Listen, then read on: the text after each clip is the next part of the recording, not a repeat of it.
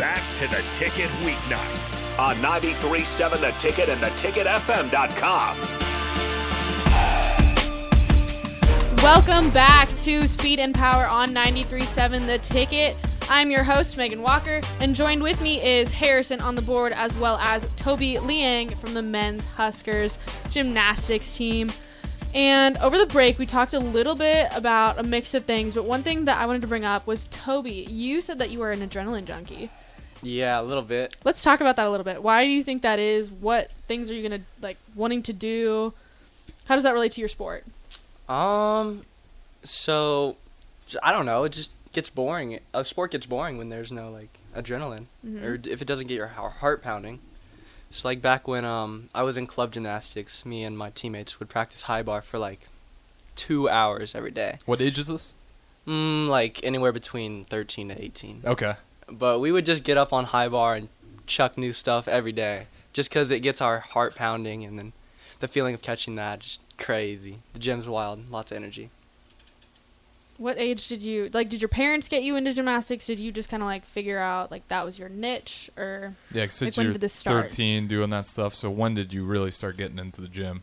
I think it started early on, 5 years old. Mm-hmm. I would be on my mom's bed, jumping, trying flips, Okay. and climbing on the walls, on the fridge.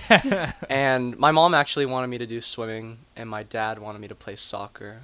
But I was in gymnastics while I did all those other sports, so I just would not commit to those other sports, and I'd do cartwheels on the soccer field, and just totally dissociate from other sports. So that's how I knew gymnastics was for me. Was there a point where your parents even started to recognize he's really, really good at gymnastics? I think that started around probably third grade, where Oh, wow. I kind of outgrew the gym I was in. That was built more for just club gymnastics, teeny. Everybody does gymnastics as a kid. People Yeah, come up right. to me and be like, I did gymnastics as a kid. And they're Mhm. oh, I was oh, okay. But no, once I grew out of that gym, I knew gymnastics was the sport I was doing. And my parents definitely knew, and they invested a lot into that. And so I'm very grateful for that. That's awesome to have. It's always cool when parents fully kind of support. Mhm. Okay, yeah. They start learning it with you, and you're oh, let's go. Yeah, what was that like? Kind of your parents? Because did your parents have what was their familiarity with gymnastics before you started really getting involved? None at all, Okay, actually. so let's talk about None. that. What was that for them, kind of learning the sport as you were obviously progressing in a great way with it? It's actually very difficult. I think one of the main reasons people don't watch gymnastics is because they don't understand it. Yeah, I say the same thing about wrestling. Yeah. It's a great sport, but if you don't understand the point scoring, it's It's hard to hard. keep up. It's really hard to keep up. But no, once I started excelling at gymnastics, my mom would make fun of the skill names and say Jabberwocky, because a lot of the skill names are named after people's last names that can kind of get weird. So Mm-hmm. it's very difficult to keep up, but my mom does a good job. Have they made it up for an event here at Nebraska yet? What's that? Have they made it up to Nebraska to watch one of your events yet? Yeah, they were there during senior night. Okay, so, awesome. That's Yeah. incredible. I can see why that moment was so awesome for you, too. Yeah, then. my whole family there. It was sick. That's so sweet. Did you expect that you were going to go to college to do gymnastics? When I was a kid, no. I would have never expected to be here doing gymnastics. But, during my junior and senior season, that's when I was oh, this can become, a reality. Mm-hmm. Were there any other schools you were thinking about? I took trips to Ohio State and here. And then after I went on my trip here, I canceled all my other trips. I was really? I'm coming here, yeah. I felt bad, but I wasn't going to waste other universities' time and money, so. Dang. That's a very responsible thing to do. Yeah, my coach kind of convinced me to. Shout out, John.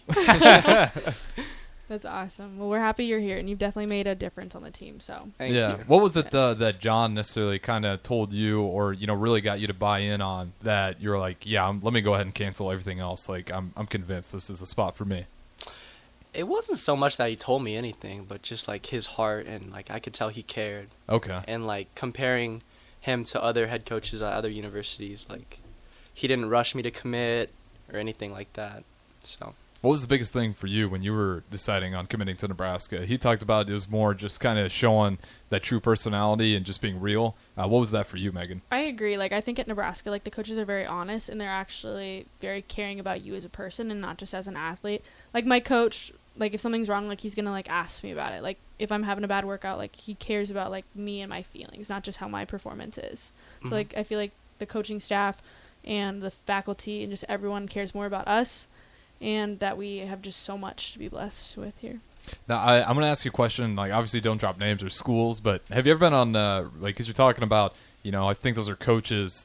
Obviously, the obvious answer, you want to be real with the student athletes, but have you ever been on a recruiting trip or even via text message emails where you just weren't really getting that respect you thought? What was kind of that feeling when you had a recruiting process that necessarily weren't feeling like you were getting the full attention or full respect?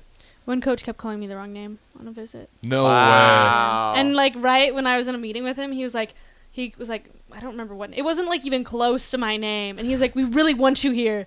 And he was like, oh, I'm sorry. I was like, are you kidding me? He gives you the papers to sign, has like Yeah. Samantha Smith Literally. on there. No, my mom was so Yeah. disgusted. I was like, yeah, we're out of here. But yeah. That's how you know, yeah. Man, that's a tough one. Is there anything, that's pretty well. I wasn't expecting that. Is anything close like that even happened to you? Then no one's called me the wrong name. No coach has called me the wrong name. But gymnastics is a lot smaller, so I could understand how that might happen. But no, like other schools would like sugarcoat the university and like nonstop text me, and like I'd be at like national team camps, and they'd text me like, you have to commit tonight, or they'd give me like a week to commit. They'd be like, you have to commit in this time frame, and then they'd call me the next day and just be like, psych, tonight, you have to commit tonight. Oh, So so give me an they're answer, yes or moving no. that timeline on you, So trying to get you committed. Yeah, very pressured. Is that So a I was common like, practice? Have you experienced any of that? Okay, well, I haven't had like pressure to like commit, but like one coach told me he wasn't going to tell me how much money I was going to get unless I committed. Wow, What? So, that's That's sketchy. kind of like, yeah, but hey, it's the world of college athletes. That's man. where I get upset with the NIL stuff, because I'm like, you can't, I don't like that. Well, it's like scholarship. Like, you don't know how much scholarship you get unless you Mhm. commit. So, like, it's kind of like a lose thing. But, yeah. Mhm. It's a gamble for It's a sure. gamble, yes. It's just kind of odd to me that's the system.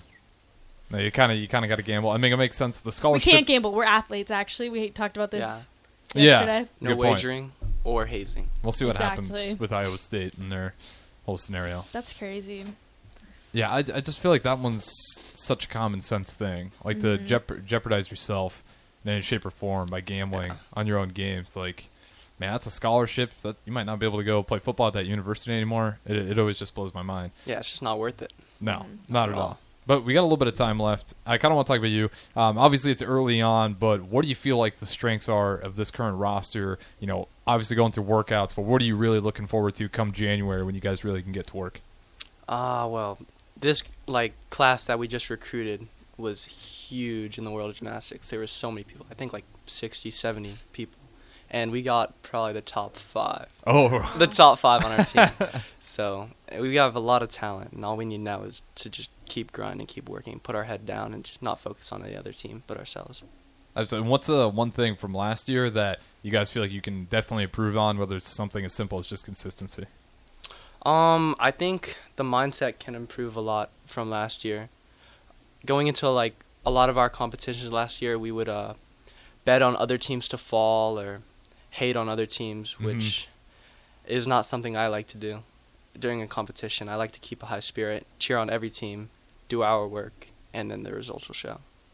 Absolutely. And I want to ask you this, because I feel like every gymnast is a little bit different. So when you get your orders, are you one of those people that likes to be in front of the order, in the back of the order, or just right in the middle? Oh, for lineup, like Yep, for lineup.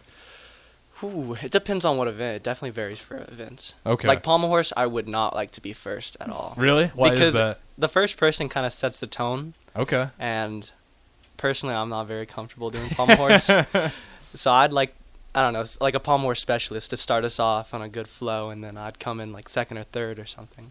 Okay. But floor, I'm confident, so I'd like to do floor first. So, and then is that kind of how they like organize those lineups? What are they really looking for? Because obviously you still want a strong closer, but when you're putting that together, what is the kind of the coach's mindset on we want to get this lineup just as stable as possible? Usually, you put the 2 most consistent guys at the beginning and the end, and then everybody else in the middle.